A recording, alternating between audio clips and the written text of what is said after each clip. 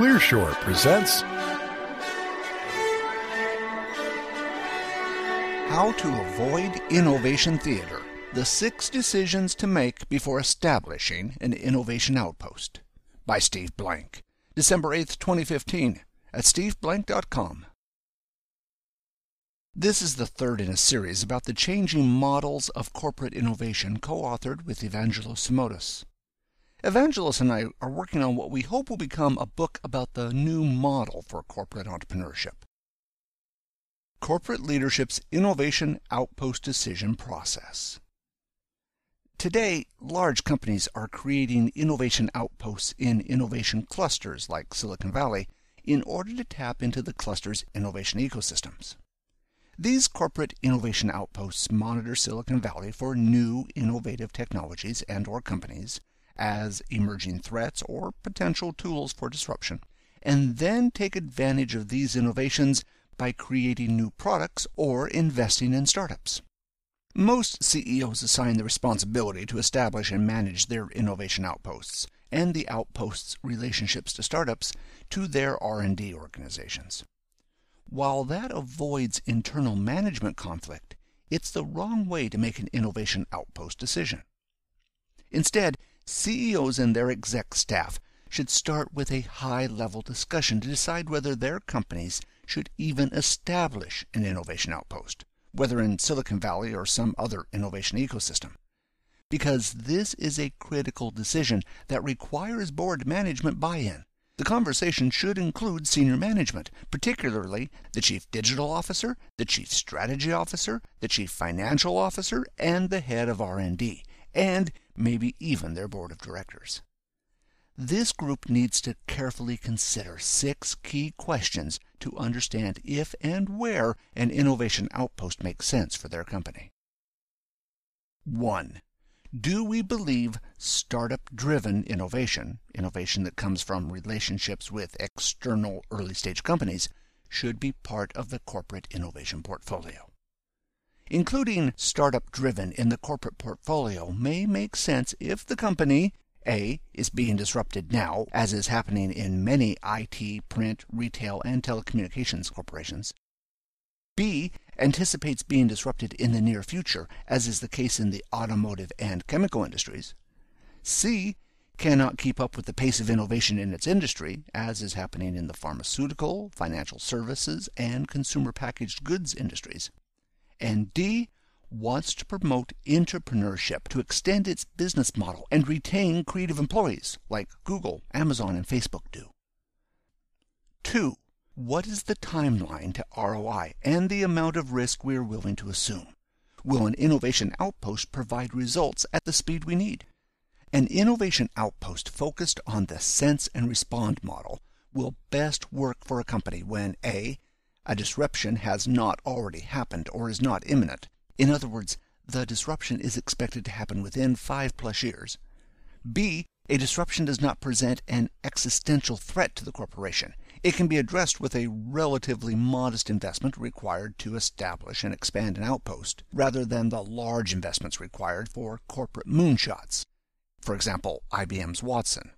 We'll cover corporate moonshots in a subsequent post. And C, startups are developing IP relevant to the disruption. Acquiring a growth stage private startup can provide a faster ROI at lower risk than the acquisition of an early stage startup. For example, Google's acquisition of Nest, which had customers, revenue, and a distribution channel, allowed it to enter the connected home market immediately.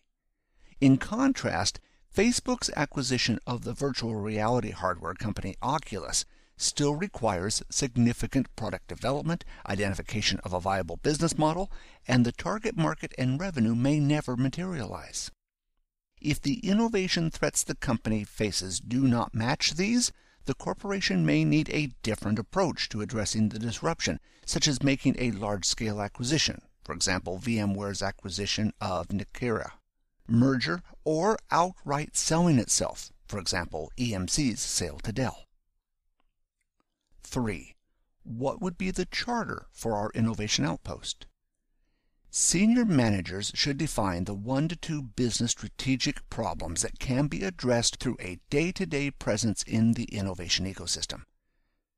These challenges may be either strategic or tactical. For example, one of Verizon's strategic innovation goals for its Silicon Valley organization is to create disruptive solutions, technologies, and business models to monetize the digital media accessed by its subscribers on their mobile devices.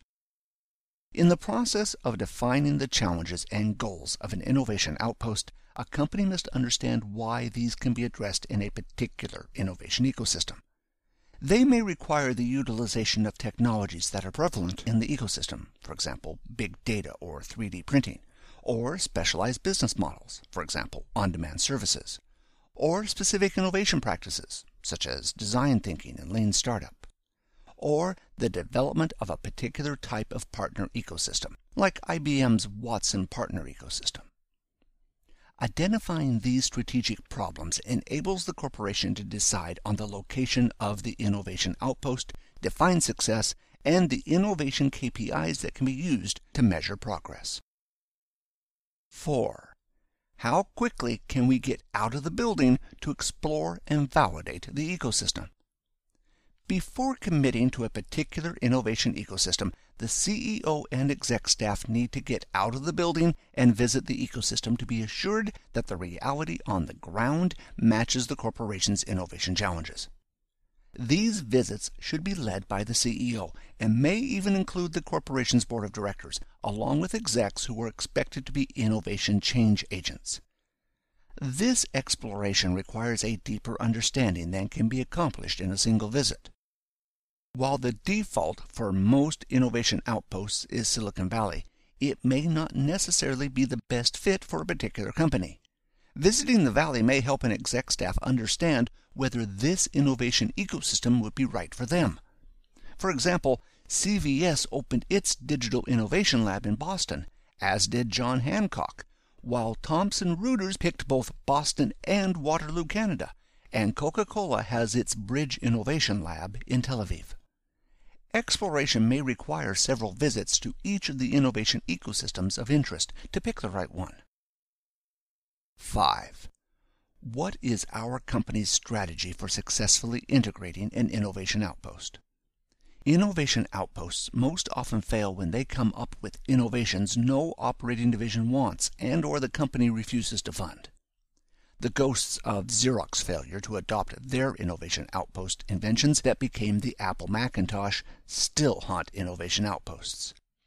There needs to be prior agreement on what happens if the division develops disruptive products that do not fit the existing company business model.